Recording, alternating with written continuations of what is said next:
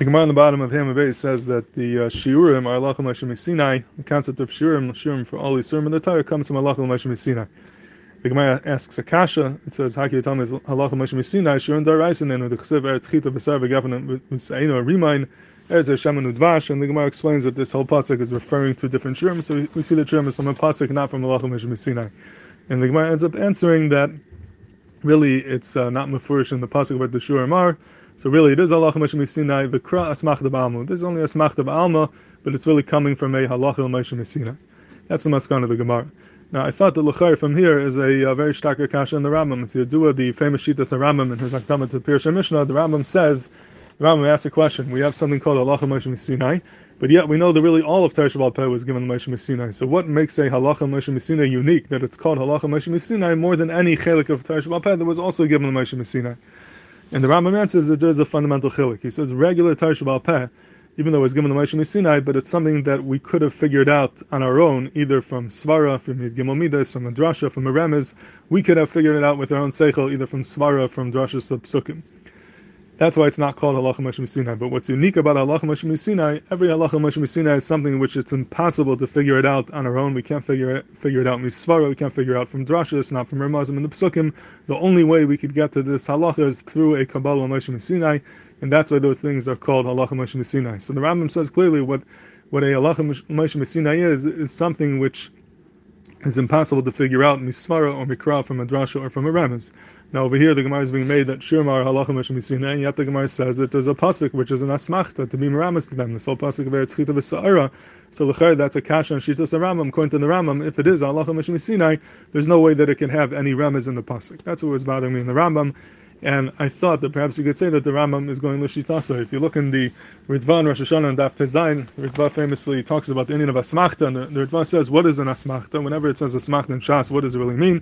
Zok the Ritva, Aasmechtã is the Torah speaking to us. HaKadosh Baruch Hu through the Torah is being megalit us, that whatever is merumaz in the pasuk is something that he really wants. He wants us to be, this is what he wants you to do.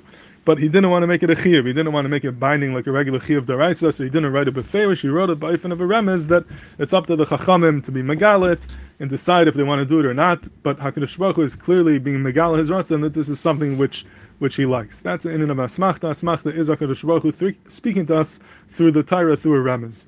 And then the Ritva says that he's writing this lafuke to go against a different mahalach, a different shita in Aasmechtã, which is das minus. He says this is a das which is apikursis, and he says there are chachamim who say not like me. They say v'loi kedivrei hamafarshim Aasmechtã shukederch simin shenasu chachamim. Not like those who say that an Aasmechtã is just a simin the chachamim gave.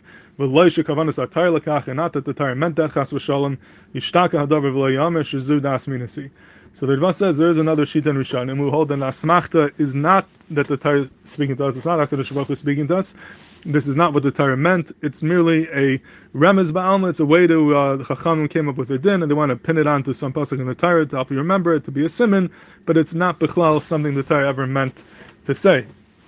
And that the Ritva rejects that pshat. Now, who is the Rishon who says that pshat?